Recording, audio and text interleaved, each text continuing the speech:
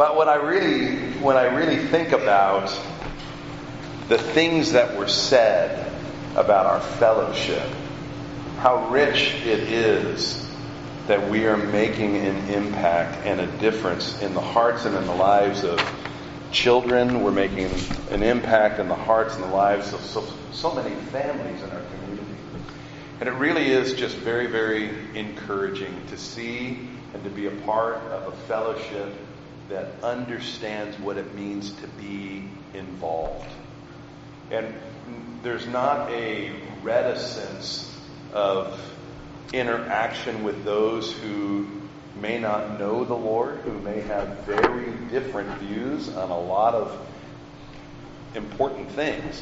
But we rub elbows, and we love, and we do it in the name of Christ.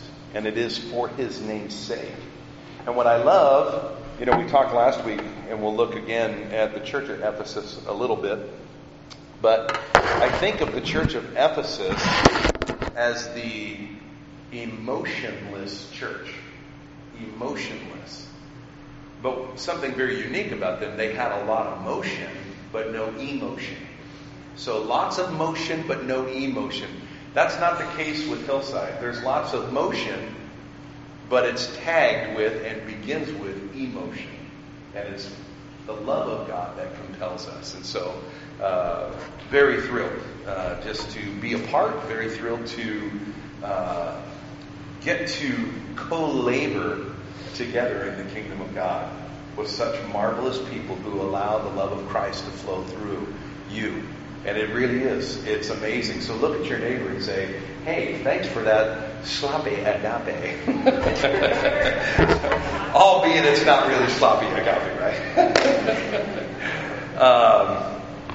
Well, let's dive in. I feel I'm compelled because of my familiarity, and I don't ever want to take familiarity for granted or neglect to... Nice hat, Wesley. Thank you. That was cute. I don't want to take my familiarity with this portion of Scripture because of the amount of time that I have spent in this particular area and studying, and actually years and years of study. I will say that my study of the book of Revelation really is a 30-year study and probably a 32-year study and a 32-year love relationship with the revelation of Jesus Christ. And I remember Richard and I share a little bit some Wednesday mornings because we are familiar with one commentator who was a turn-of-the-century commentator, Clarence Larkin, and he wrote a commentary on the book of Revelation as well as the book of Daniel. And I have both copies of that, and I remember early on just studying Clarence Larkin. If you have seen any diagrams of the book of Revelation, any kind of timelines that were drawn with pictures and circles and all kinds of things, those were drawings that were done by a man named Clarence Larkin, who was a theologian, but he was also an architect and draftsman, and so all of his drawings were very meticulous. And in fact, I actually have a copy of one of them. He does things like this, and so he just fills in all the blanks and some quality stuff. I remember when I was first born again, they used to have a Friday night movie at the church. Every Friday night they had a movie at the church I attended. And I'll not forget, because one of the first movies I saw was a movie called A Thief in the Night. How many of you remember that movie from like the 70s, right? I mean, cheesy 70s rapture movie and Revelation movie. But in that movie, there was a pastor who did not get taken up in the rapture. And there was someone who asked why he was left behind. It was a child, if I remember right, why he was left behind. And I remember he opened like this. He was hiding in a barn, and he opened up this barn door, and he kind of slid it out, and it was this mural. It was from floor to ceiling, side to side, and it was a color image of Clarence Larkin's full picture of the book of Revelation, from the 7 seals to the 7 trumpets to the 7 vials, all the way to the 1,000-year sealing of Satan in the abyss, and the 1,000-year reign of Christ, all the way up to the new heavens and the new Jerusalem, the great white throne judgment, the new heavens, the new Jerusalem, and so forth and so on.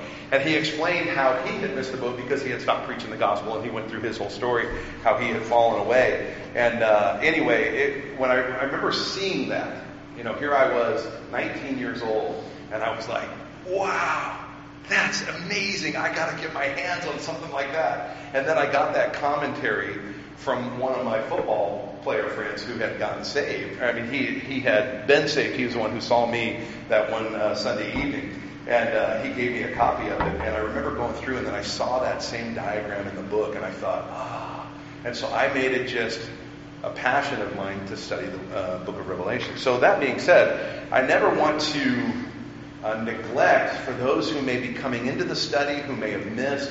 So I do want to review. I guess is what I'm saying. I'm reviewing that I want to review. How's that go? How's that sound?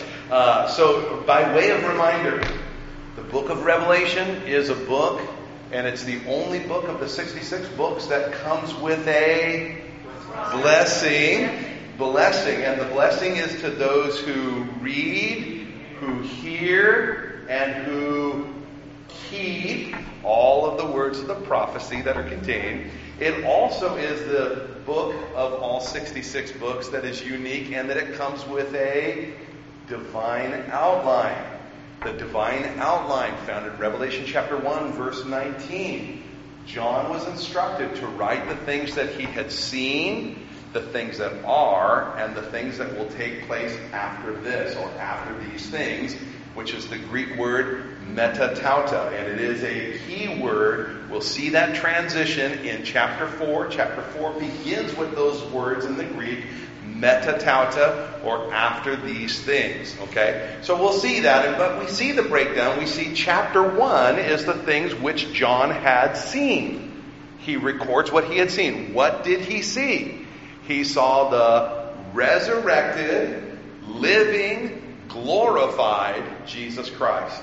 And he gives us a description. And the things that are is the next section. The things that are chapters 2 and 3. Chapters 2 and 3 are 7 letters to 7 churches of Asia Minor, or proconsul Turkey area, if you will, proconsul Asia. And these 7 letters, there are 4 different types of application we can make with these. The first would be a particular or particularly applied to the local church that the letter was being written to. So, very real church in Ephesus that Paul established in Acts chapter 19 and Acts chapter 20. You can read that. We might even touch on that briefly tonight. But Paul established that church, a very real church. It's now been nearly 35 to 40 years since the establishment of that church in around 52 to 55 AD. And they now have some stuff going on. And so Jesus is going to address that very particular church and the things that are associated with that church. The second application...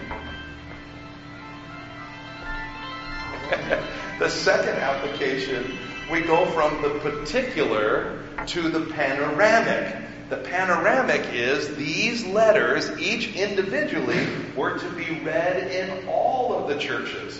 Now, one thing to take note of, there were not just 7 churches in that area of Turkey or Asia Minor. There were many, many other churches. In fact, we could probably identify 50 to 60 churches just in the New Testament alone that have been established. But for whatever reason, these 7 particular churches, all 7 of the letters were to be read to all of the churches.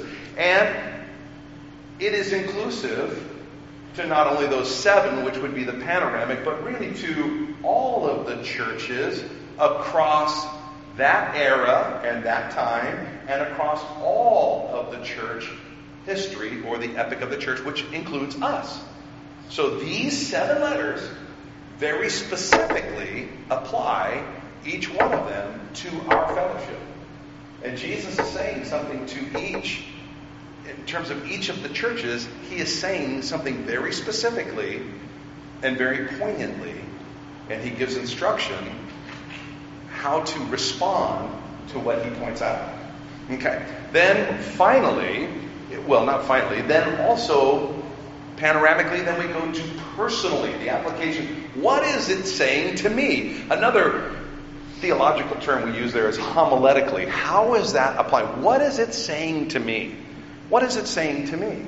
And so we want to look at how the Word of God applies to our own personal lives.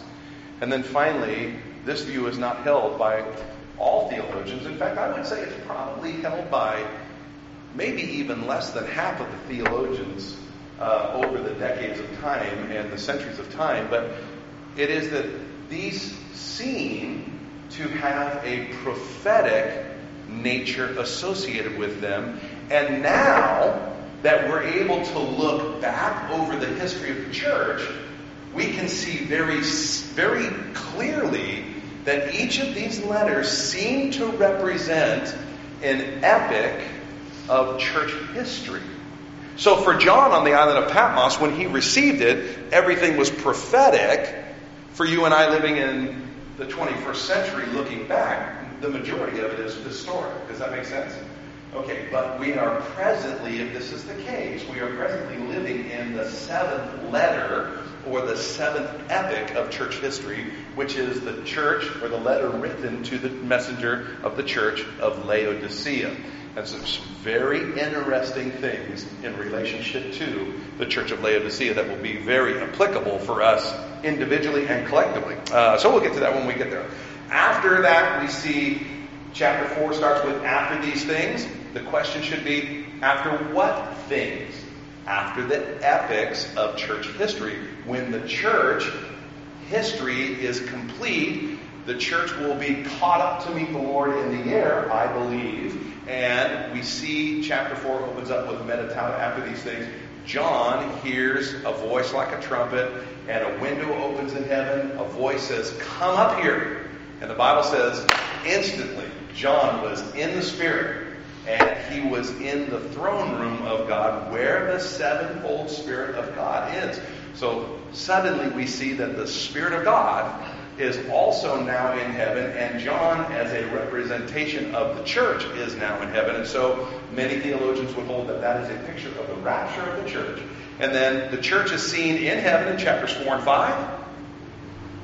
Chapters 6 through 19, we get a picture. John sees in a vision and is literally taken there, projected into the future to the day of the Lord. And he sees Daniel's 70th 7, or the 70th week, declared for Jerusalem, the holy city, and God's people, the Israelites. And there is what is known as Daniel's 70th week.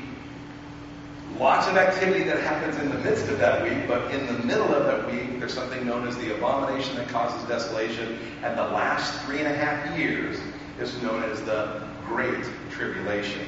Okay, then you get to chapter 20, and it's the millennial reign of Christ. Satan is bound for 1,000 years. We get to chapters 21. There's the great white throne judgment, ultimately, and then we live happily ever after. So that's the book of Revelation in about 3 minutes. Okay, so we're going to dive in. We got fairly far last week into chapter 2. I think we made 4 verses. So again, by way of reminder, one other piece that I would want to just remind you, there is a allusion in chapter 1, verses 4 through 6, of the Trinity. And I think that's significant. We see him who was, who is, and who is to come. That's the Father. Then we see the 7 spirits of God. Most theologians would hold, myself included, would hold this is the 7-fold plenitude of God the Spirit. We looked at Isaiah chapter 11 previously, where those 7 threefold Spirit is revealed, Isaiah chapter 11. And then we see Jesus Christ, the faithful witness, the firstborn from amongst the dead. So we have this allusion, if you will, to the Trinity. Because there are many people today, and many Christians today, when asked why we believe what we believe, why do you believe that God has revealed himself in Father, Son, and Holy Spirit? We want to be able to give the answer, this is why I believe that, because the Word of God teaches it. I don't necessarily understand it, but because the Word of God teaches it, that's why I believe it.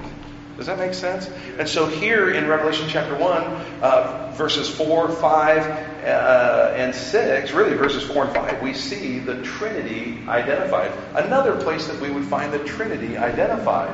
Remember when Jesus was baptized by John the Baptist in the River Jordan, as he came up out of the water, Jesus physically came up out of the water, so the Son, the second person of the Trinity, is physically on the earth, comes up out of the water, and the Bible says that the Spirit of God descended upon him as a dove, and the voice of the Father was heard from heaven. This is my beloved Son, in whom I'm well pleased. So we see again, three distinct persons. And we know that Isaiah 44, chapter 44, verse 6 says, there is one God, there is none besides me. So one God, three persons. So again, we may not be able to understand it fully, but for us to know that God has manifested himself and revealed himself in these three persons is important. There are theologies, you may or may not be aware, there are theologies that are very prevalent in the church today. One of which is known as oneness gospel or oneness theology. And that theology is there's only one God and there's only one person of that God, but at different times he manifested himself as the Father. At another time he manifested himself as the Son. And at another time he manifested himself as the Spirit. That could create all kinds of deception. And so we want to cling very closely to the Word of God and be able to identify false doctrine, false teaching when it comes out. So knowing the Word of God, being a student of. So when I see those things, I make note of it. I think, hey, that's important. I'm going to have that underlined. And I can refer back to Isaiah chapter 44 and verse 6. And remember, there's only one God, and he revealed himself in these three distinct persons. So, okay, so we left off, we talked about the church of Ephesus, chapter 2. And again, these 7 letters, there are 7 parts, it seems, in each of these letters. So by way of reminder, there is an address that is given to each church. To the angel of the church of, and then he'll give the name of the church. So the address is simply addressing the angel or the messenger of a particular church. And so I always mention that there's an appellation as well. The appellation is simply a name. And the name is significant. The name of the church is significant. We saw last week, and we'll look at it very specifically again this week, that Ephesus means desired one. Desired one. Darling. My darling. Think about that for just a moment again. God views you and I as his desired one. God desires us. How epic is that? That is just absolutely fascinating. Of all of the things that God could desire, God desires me. God desires you. And here's the reality. You know you. You know you. I know me. And I know this old boy. Not very desirable. There's things about me that I don't even like. And yet God overlooks and he says, no, I love you. And he places a value on each one of us. The value that God places on each one of us is himself. For God so loved the world that he what? He gave his only begotten Son. God demonstrates his love toward us in that while we were yet sinners, Christ died for us. He died a death that we deserve. So praise be to God. So we see the name. Then we see the what I would call the adumbration. And adumbration is just a fancy word for partial revelation. A partial revelation of Jesus. And the partial revelation is just a part of what John turned to see the voice, and he gives this description. And now Jesus, in his addressing the church, he's going to give a partial revelation. That partial revelation ties in very closely with the one, or with the name that is represented by the church. So if you look in Ephesians chapter 1, it says, to the angel of the church, verse 1 of chapter 2, to the angel of the church of Ephesus write, these things says he who holds the 7 stars in his right hand, who walks in the midst of the golden lampstands. The 7 golden lampstands. Here's a picture. Not only does he have the messengers in his hand, but you would remember, I believe it's John chapter 10, where he says, none that you have given me have I lost. No one can snatch them out of my hands. Where really is the church? The church is in Jesus' grip, right? And so Jesus is addressing the church of Ephesus, his darling, saying, I'm holding on to you. I'm holding on to you. How good for us to know that God is holding on to us. Sometimes we feel like, I'm hanging on, God, I'm hanging on. He says, well, don't worry, I got you. I got you. And he really does.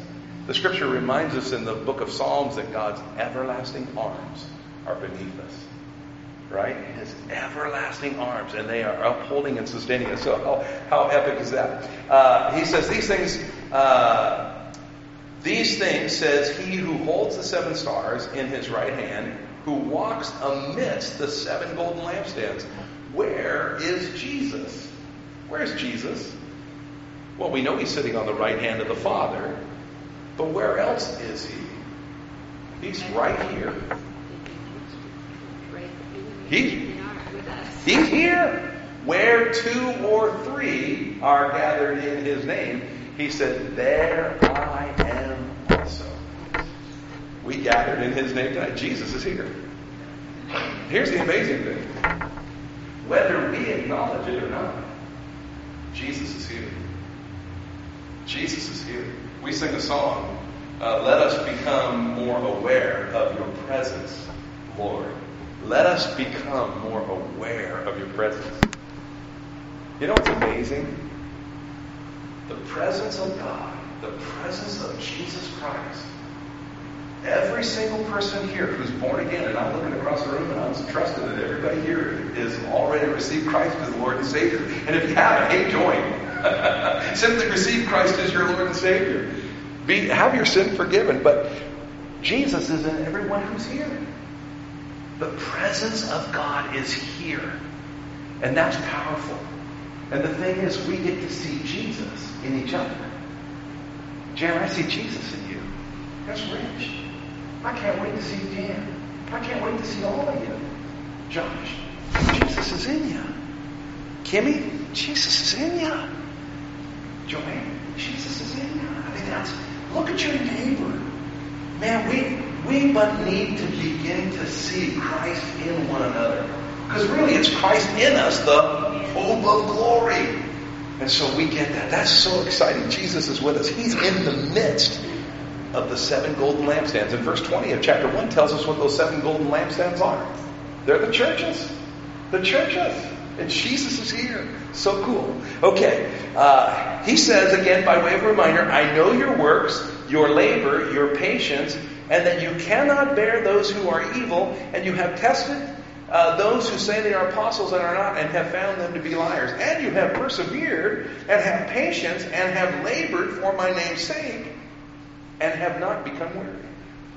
Powerful words, powerful. This would be the affirmation. So we had the address, we've had the adumbration, and this would be the affirmation. Jesus is going to affirm. Here's the nice thing. We can hear the affirmations from the Lord when these things are applying in our lives. Now, you could take a personal test, and I would encourage you to do so. Take a personal test. On a scale of 1 to 10. Because Jesus knows our works, right? Jesus knows our individual works. How are your works in relationship to the Lord on a scale of 1 to 10? You could just say, I'm about a boop, put it on there. Then you could come to your labor. Are you industrious for the kingdom of God? Or are you industrious for your own kingdom? Put yourself on that scale somewhere. Here's the tendency. Let me just tell you something about the churches, by the way. This is just by way of a reminder, too. The churches that thought they were doing good, they weren't doing so good. The churches that didn't think they were doing good, they were actually doing pretty good. I think there's a warning there for us. Our tendency is to give self a whole lot more grace, and we think we're doing good, when in all reality, we really need to have the Spirit of God touching base.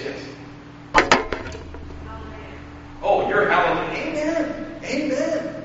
And so, let's be mindful that way. Right? So we could take that personal test. Again, the labor. How's your patience?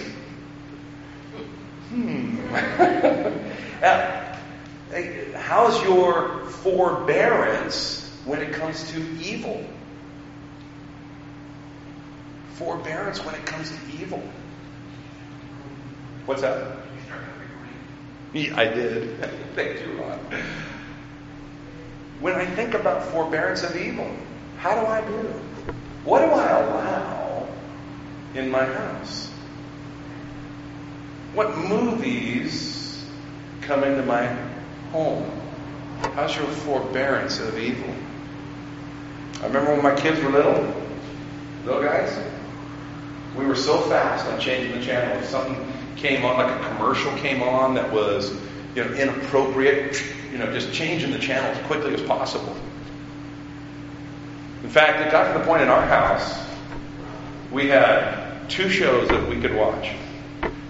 Maya the Bee, a German cartoon about bugs, and Thomas the Tank Engine.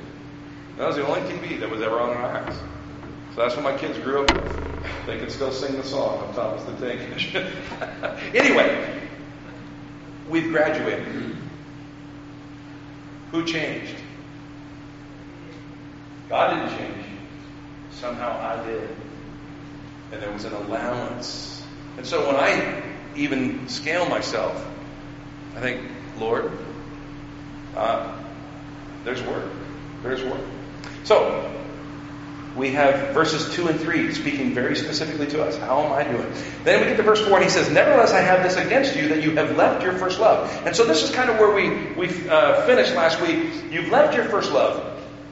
They haven't lost it, they left it. Remember, they were doing things for the Lord's sake, the Lord's name's sake, but they had left their first love. They had left their first love. And it's interesting.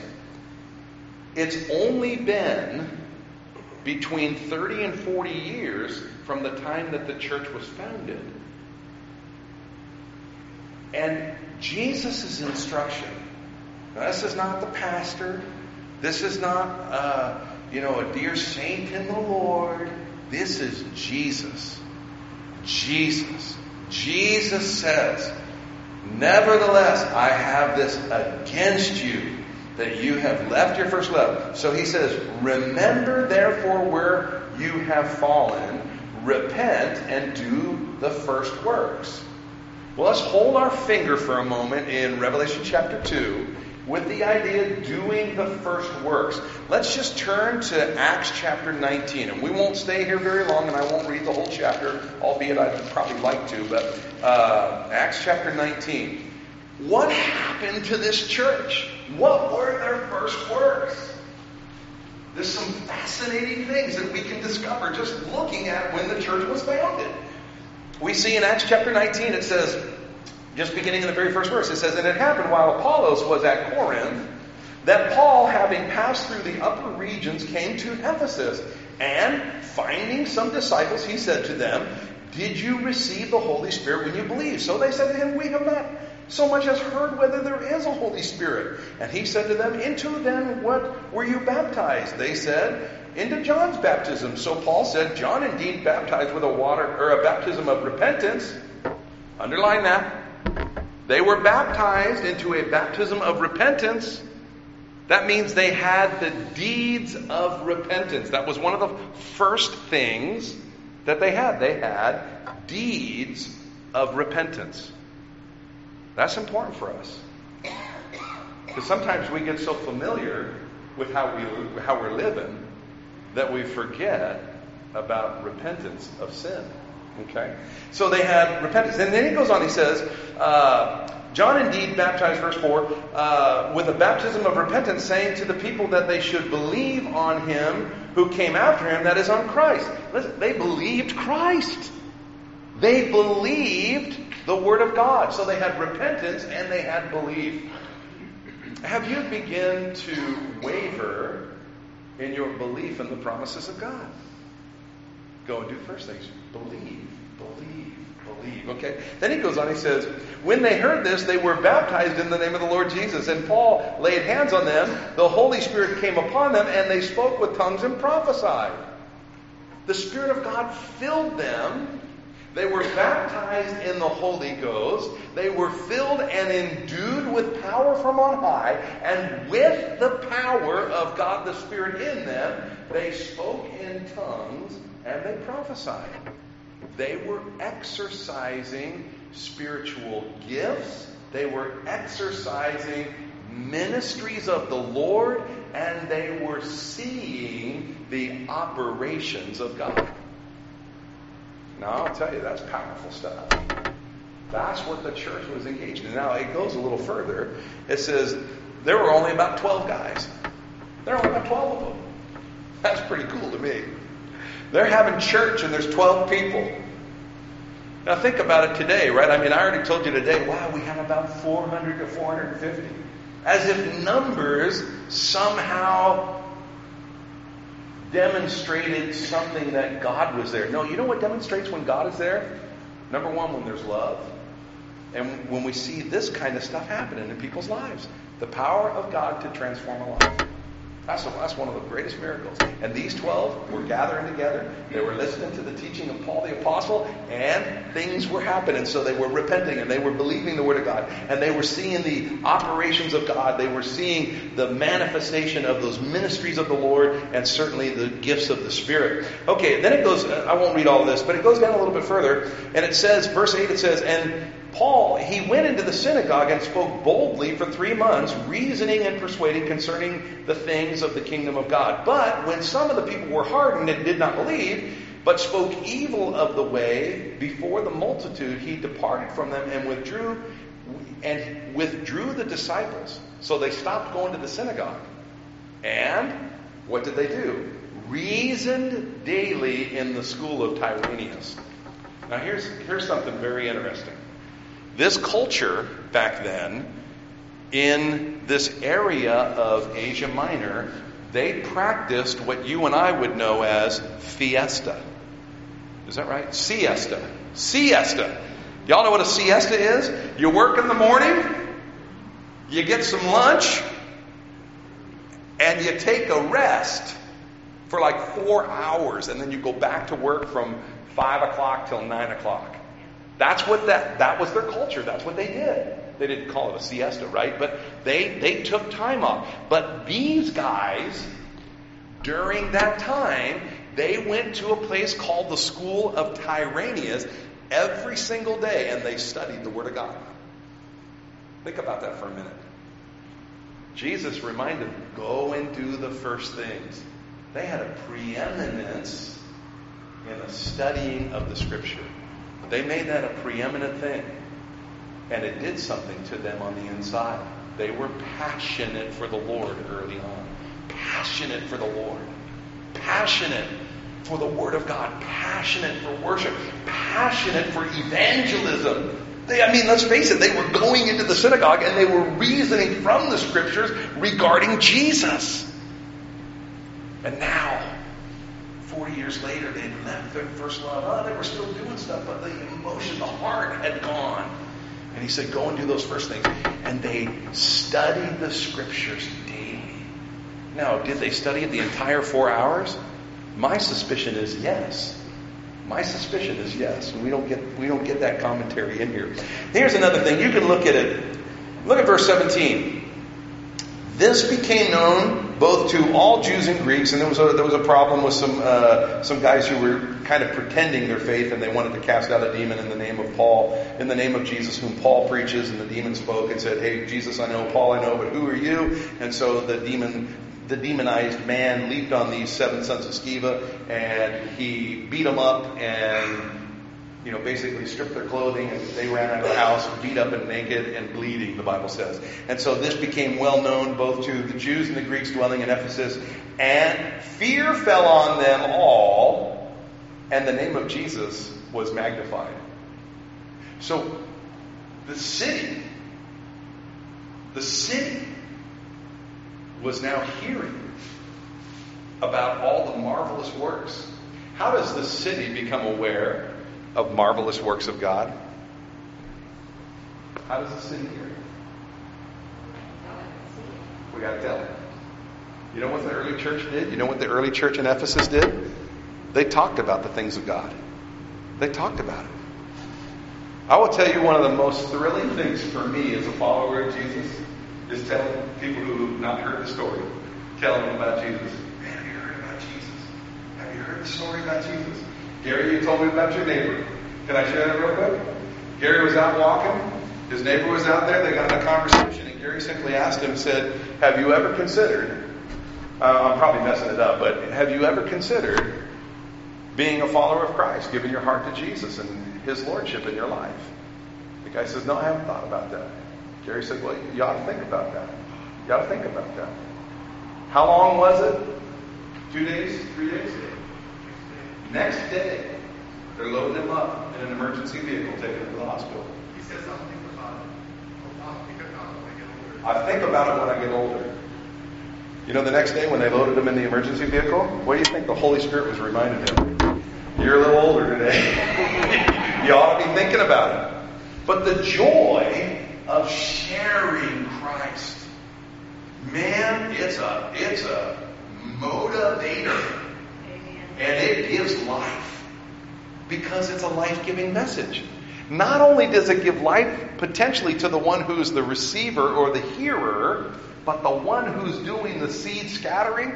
So exciting. It's just exciting. Anyway, all those things. So here's what this church was doing. So when he encourages them in relationship to, you've left your first love, keep in mind who moved. God didn't move. He's the same yesterday, today, and forever. So the church moved. They got so busy on doctrine and all this kind of stuff and the the duty, they lost the devotion. They had the motion, but not the emotion, right? Okay. So he says, "Remember therefore from where you have fallen, repent and do the first works." Think about where you were. I shared that on Sunday last week, my own personal life, and I tried to get out the words to the song in the second service, because Mike was singing the song in between services. I'm like, "Oh, Psalm 40, I can hear you, man. I'm singing it with you." John Morris played some of the music from the October album while we were tearing down, and I'm up here like talking to some people. I'm just like, I can hear the music in the background. I mean, it's the thing that brought me back to my early days of betrothal, when I was just passionately in love with the Lord. And so when I feel a staleness in my relationship, I put in that album. I come right back to the book of Revelation. I read Revelation chapter 2, Revelation chapter 3. That's the early days of passion. So do those first things. Okay, let's keep going. And he says this, or else, verse 5, middle of verse 5, "Or else I will come to you quickly and remove your lampstand from its place unless you repent." Let me ask you the question. Have you ever heard of, in recent days, the church of Ephesus? The church of Ephesus that once was is no more. He says, "I will remove," and the church ceased to exist in Ephesus because they didn't do what was instructed of them. I think there's a warning in that. I think there's a warning for every one of us as believers. We need to obey the Lord. I mean, it's that simple, right? That's not hard. That's not a reproof. That's I mean, isn't it good? It is good. I mean, when God gives instruction, I mean, our flesh says, I don't want to do that. But if we would but heed what the Holy Spirit says, life. It's the little things, and the little things matter. Remember, the Scripture tells us it's the little foxes that destroy the vine. So when the Holy Spirit is prompting you, is prompting us, we need to heed to the prompting of the Holy Spirit. The discerning, is this the Holy Spirit? Is this me? Always remember, the Holy Spirit will never violate the Word of God. Never violate the Word of God. And He will always point you to Jesus. Does it make sense? So we can really discern oftentimes. Like if you're thinking, I'm not going to give up my ground in this argument. I'm going to hold my ground. Well, sometimes the Scripture even says at one point, why not rather be wrong? Why not just rather be wrong? Remove the fuel from the fire and the fire goes out. So sometimes holding your ground, we think, oh, it's the right thing. But again, remember, we're in a cooperative relationship with people, and we have to discover what, love overlooks offenses, right? So we discover. Anyway, you digest those thoughts, and as the Spirit of God leads you and prompts you, be sure to be faithful to listen to Him. He goes on to say this. He says, verse 6, but this you have. So he's already given an accolade, he's given the affirmation, he's given them the antithesis, if you will. I have this against you. You've left your first love. And now he's given them an admonishment. Remember therefore when you from where you have fallen, repent and do the first works. Now he's also going to give just a simple accolade. Here's one more thing that you're doing really good. He says, in the way of an accolade, he says, but this you have, that you hate the deeds of the Nicolaitans, which I also hate. Most people ask the question, what are the deeds of the Nicolaitans?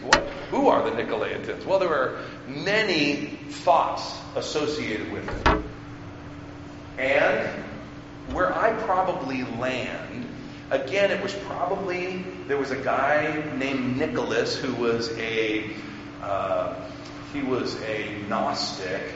And so there was a lot of things being taught. Number one, that Jesus was never here physically. That there was just an ethereal appearance, if you will, of the Son of God. But ultimately, I would hold that this word, being a compound Greek word, the two parts of the Greek word are Nico or Nike. Anybody know a shoe company in the Beaverton area, Hillsborough area, that might have that same word, Nike, associated with Nike? It's the same Greek word. And it means victor or triumphing over. Okay? So Nicolaitans. The Greek word there has its definition in laity. What are the laity? The laity are the people. The people. And so some theologians, myself, I would hold this view. Nicolaitans was a teaching of the Judaism infiltrating the church again, which they were trying to establish a priestly order back into the church. And that priestly order would be that those in rulership are now conquering over the laity and trying to establish a hierarchy. So the Jewish people under Judaism had to go to the priests who were mediators between God and the people. And so many believe that the teaching of the Nicolaitans was trying to establish this hierarchy where you needed a mediator between you and God. But the Bible tells us there's one mediator between God and man, the man, Jesus Christ. So we have access to the very throne of God through Jesus Christ, who is, in fact, our high priest. In fact, if you look at the entire book of Hebrews, we would see that whole thing being played out. The Jews were, because of fear, shrinking back because they felt the persecution of not being a Jew if they were a follower of Jesus. But they thought, you know what, I could just get by. I'll just get by if I go to synagogue on the Sabbath, or on the Sabbath. And so some of the practicing Christians would go to the synagogue. Then they would participate in the synagogue. So they appeared to still be Jews, and privately they were being Christians. And the writer to the book of Hebrews is saying, stop, don't do that. It's impacting even your faith. And so that whole Judaism and that whole priestly order, and in all reality, we see it played out as you go down the line in church history. You see it in the Catholic Church. The hierarchy. So, if the teaching of the Nicolaitans is in fact, as I just described, hear the words of Jesus. He says he hates it. He hates it. I tell people often, you don't need to call me Pastor Dave. Call me Dave. How's it going? My name is Dave. My name is Dave.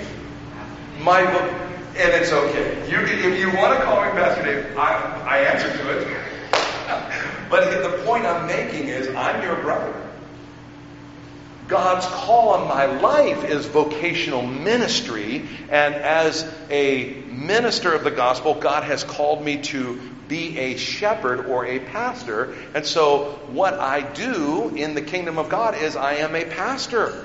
Okay? But I have a friend of mine whose name is Devin, and every time I see Devin, I'll say, hi, electrician Devin. Or hi, Apple software guy Mike. I mean, hi, teacher Joanne. Does that seem awkward? That seems awkward. So the idea in the kingdom of God and in the church, we're all brothers and sisters. All in the same plane. Amen. None of this. Right? We get caught up in that sometimes. And I'm okay, trust me, I'm okay with respect and all those proper things. I told my kids from a very early age, you call people who are older than you Mr. and Mrs. or Miss and Mr. in terms of their, with their surname, using their last names. And we have adult people say, oh no, they just can call me this. I say, no, they can't. They need to call you by your last name because it's a respect thing. And I think I get that. And so in many settings, folks just feel more comfortable with those terms. The point is, we're brothers and sisters in the Lord. And we are co-heirs with Christ. We are co-heirs with Christ. We have one head. His name is Jesus. And we all are on assignment underneath him. Does that make sense? That's exciting. That's good stuff. Okay. So this teaching of the Nicolaitans. And then he goes on, verse 7. He who has an ear, let him hear what the Spirit says. And this would be the assurance that comes kind of with a promise, if you will. He who has an ear, let him hear what the Spirit says, present tense, says to the churches. To him who overcomes, I will give to eat from the tree of life, which is in the midst of the paradise of God. He who has an ear. How many of us have ears tonight? All right, let us hear what the Spirit is saying or says to the church. So when we read this, he's assuring us, he's giving us a promise to him who overcomes. And how do we become overcomers? By listening to the Spirit of God. By spending time in the Word of God and allowing the Spirit to speak to us. Okay, any thoughts or questions in relationship to the church of Ephesus? The desired one. If Ephesus was going by the dispensation. Yeah. Good question. I know where you're going. So the question, if I can finish it. The church is lost. What happened to the dispensation? Okay. So, in a nutshell, when we looked at the four applications, the fourth being prophetic, what was the epic of church history that the church of Ephesus represented? Does that make sense? Does that seem like a reasonable question? So the term there is the dispensation. Okay, what is that dispensation, and when did it end? So most theologians would hold that the period of the Ephesus church in the epics of church history would be from about 33 AD to about 100 AD. Okay? Some would hold from 70 AD on up to 170 AD. It fluctuates a little bit. But very interestingly, when we get into Smyrna, which is the next period, there is a reference to 10 days of suffering, if you will. And some would hold, and I would probably be one that would hold this, that those 10 days are very specifically referring to 10 periods of persecution under 10 Roman emperors. Okay? Some would hold that it really is 10 years of the last of the Roman emperors before Constantine, which was Diocletian.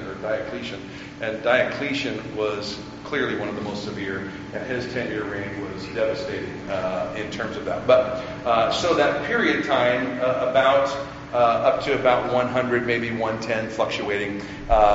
So does that answer that question? And so what happened to that dispensation? It's history. It seemed to me like if you're taking the 7 and spreading them out over it's 2,000 years, it would seem like that one would have to be longer. But I don't know. Yeah, it could, and it could be. Yeah. Again, Clarence Larkin takes it up to about 170. I would probably hold right around 100, 110, maybe even 95 up into this period. But so we'll hold, I would just simply, if you're keeping notes, I would say somewhere between 33 AD on up to somewhere between 100 and 170 AD. That would be that time period for the church of Ephesus. Well, let's dive into the church of Smyrna. Yes. Oh, do you have another question? Well, I just have a comment to make. Yes. I am really challenged about testing myself against what, and starting from the church of Ephesus through all 7. Just to take that personally and each item check it off and see where do I stand. Right. Because I think that's going to be might be a painful exercise. So you may not hear Sherry, but Sherry says she's challenged with the application and the test, if you will, applying what we're reading to our personal lives, and how am I doing in relationship to the things that are listed within these churches. Here's the interesting thing. What's one thing that we do monthly as a fellowship, and we do it very consistently on the first Sunday of each month? We take communion. We receive communion. When we receive communion, we are reminded. In fact, the scripture reminds us not to receive the emblems in an unworthy manner. So we're to take spiritual stock of our lives. And in essence, this is taking spiritual stock. How am I doing it? Because in all reality, these 7 letters, in a manner of speaking, they're report cards. They're report cards. And the church is receiving a report card, if you will, from the King, Jesus. And it's, remember when you were raising kids, if you were raising kids, or remember when you received your report card? I remember we used to get our report cards from the teacher, and we had to bring it home to our parents. Our parents had to sign it, and then we had to bring it back. How many of you had that practice? I remember practicing signing my dad's signature. Because I knew he can't see my report card, I'm going to be busted. But there's no getting away from it with Jesus. There's no pretending. It's plain to him. He starts off with verse 2. He says, I know your works. The psalmist said, where can I go? Even in the depths of the sea, thou art there. There's no hiding. And so, let's take spiritual stock, and when the Holy Spirit points his finger, boop, obey. As crazy as it sounds, it really is that simple.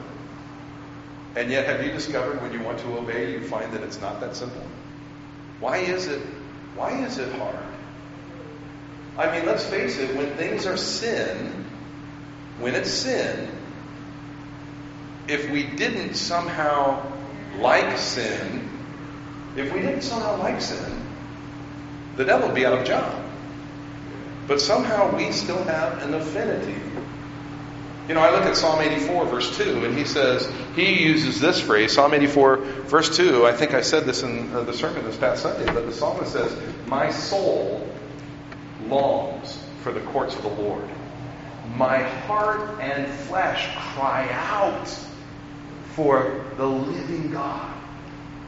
Well, I'm okay with the soul part. Man, my soul, I long for the courts of the Lord. My heart, it cries out for God. But my flesh, it cries out for me. Guy, how did he get there? So my prayer in taking spiritual stock, Lord, help me with integrity be able to make that declaration. My soul longs, my heart and my flesh cry out for the living God. Oh, that my flesh would be converted.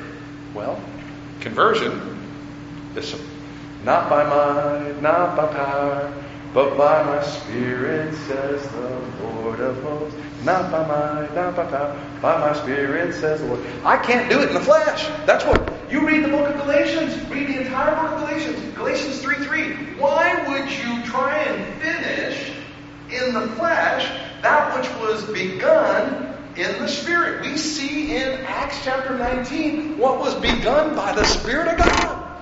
Here in Revelation chapter 2, verses 1 through 7, they're trying to finish it in the flesh. I see it. Why do I practice it? Anybody here ever identify with the Apostle Paul when he says, "The things I want to do, I do not do, but the things I don't want to do, that I do? Who will save me from this body of flesh? Thanks be to God.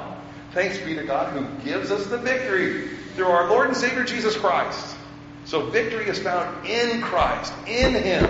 Here's another one that warps my mind. He says, "But you have the mind of Christ." You have the mind of Christ. I'm like, I do? In Him, I do. Now I got to get there. How do I get there? Lord, the washing of the water of the Word. He says, "I beseech you, therefore, brethren, by the mercies of God." I beseech you, as the mercies of God, that you would offer your lives as living sacrifices, holy and acceptable to the Lord, for this is your reasonable service. It's your spiritual worship. And he says, "And do not be conformed to this world, but be transformed by the" what? "The renewing of your mind." And it's through the washing of the water of the Word of God. That's the Word of God. Does that make sense? Okay, well, we got 5 minutes. Let's dive into Smyrna. Okay, verse 8. "And to the angel of the church of Smyrna write." So this is the address. To the angel of the church of Smyrna. Smyrna. Prophetically, in that lineage of time or that dispensation of church epics, the Smyrna period would represent, and I would say it would overlap. I believe it comes from the time of Nero all the way up to Diocletian, which is about 310 AD. So there's a little bit of an overlap, if you will, of that day. It's not as clear as I would like to see it. However, I really believe the 10 days that we'll read about really does cover those 10 periods of persecution that the church faces under those Roman emperors. So it would include Nero. But so for the sake of how we've done those numbers, 33 to 100, we'll say from 100 up to 310 or 312. Just call it 312. 312. 312 is when something very unique transpires and Constantine comes into power. And we'll see that historically, what transpires, and his establishment of the state religion as being Christianity, and the marriage of paganism and Christianity. and some things that transpired. So we'll see that in a week or so. But he says, to the angel of the church of Smyrna, the name Smyrna, myrrh. What do you hear there? Myrrh. What's myrrh? Myrrh is, there's bitterness. What did you say? Smurfs. Little blue guys with white hats. No, the root word there is myrrh. Myrrh is there's a bitterness in its definition. Myrrh is a seed, and the fragrance of the seed is released when the seed is crushed.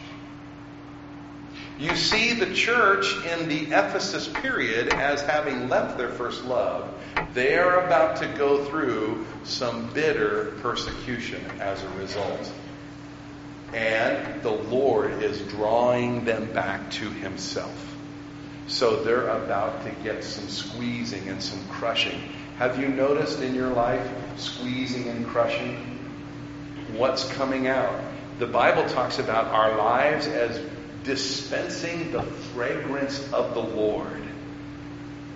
I wonder sometimes when I'm under pressure and I'm being squeezed, if it's the fragrance of the Lord that's being released or if it's the reputation of my flesh that is released.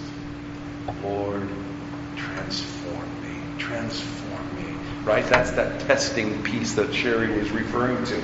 So, he goes on and he says, these things says the first and the last, who was dead and came to life. The church of Smyrna was about to go through some heavy persecution. It's interesting that this adumbration, this partial revelation of the Lord, he says, these things says the first and the last, who was dead. There's going to be a tremendous amount of death during the Smyrna period.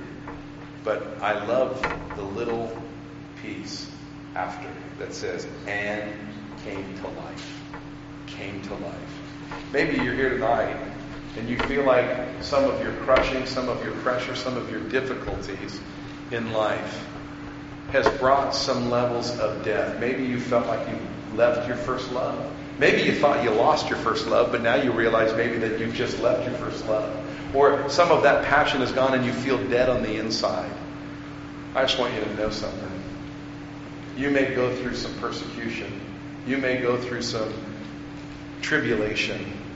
The psalmist said, before I was afflicted, I went astray. But now I obey your commandments. Before I was afflicted, I went astray. But now I serve and obey you. It's interesting that he notes that the affliction brought him back home.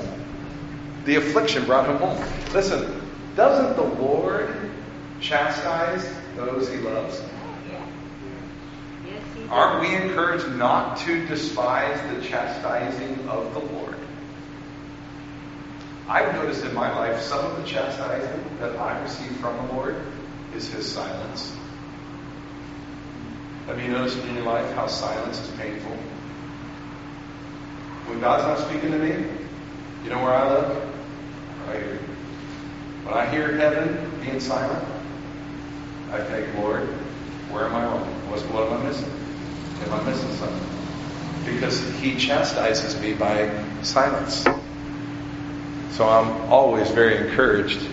I feel in my time of study with the Lord, I get an unction from God, and I feel this certain sense. I think, oh Lord, I feel so close to you because I hear you and you're saying these good things. And it's always that encouraging. But those times when it's like, Lord, where are you? Who moved? Okay, Lord. Repentance. Go and do those first things, right? Okay. Well, I want to keep going because I love this part. This is interesting. The period of Smyrna, again, going up to about 310, 312 AD. John, who is exiled on Patmos, when he is released from Patmos in 96 AD, when that Roman Empire, or the Roman emperor dies, he's released, and I think it's Trajan that comes in and releases him. He has a disciple, and his disciple's name is Polycarp. How many of you have heard of it's known theologically as the Ante-Nicene Father, and this is a first century disciple of John.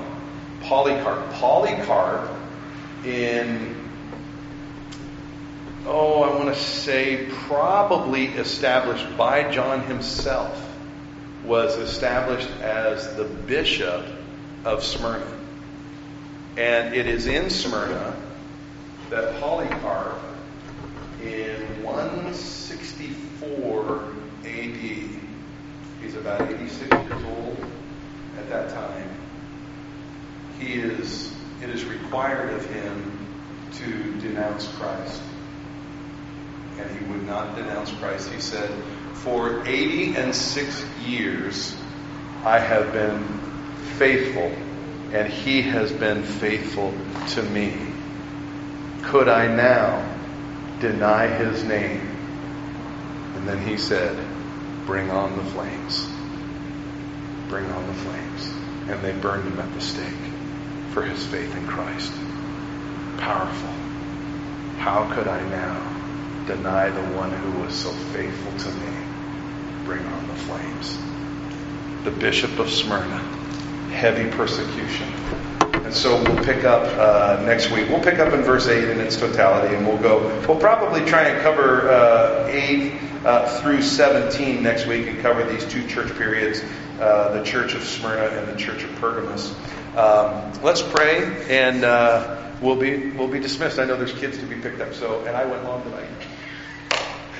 Father, we love you. Thank you for the Word of God. It is liberating. We find true freedom in you, Lord Jesus.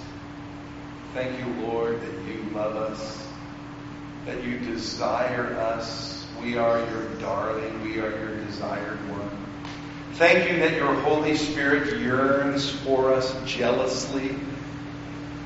Jealously because he wants us to walk in rightness in relationship with you, so that we can be best positioned to receive all of you. And so we can be really blessed maximally. That's your heart's desire, to bless your children. Lord, help us to realize that and to walk in that. So God, be glorified, transform us. We love you, we praise you, and we thank you for the Word of God. Be glorified now, in Jesus' name. And everyone said a strong amen. Amen. All right, so Revelation chapter 2, we'll pick back up in verse 8. We'll cruise over verse 8, and we'll get right into 9, and we'll try and make it through verse 17 next Sunday night. The Lord bless you and keep you. May he make his face shine upon you and give you peace. God bless you.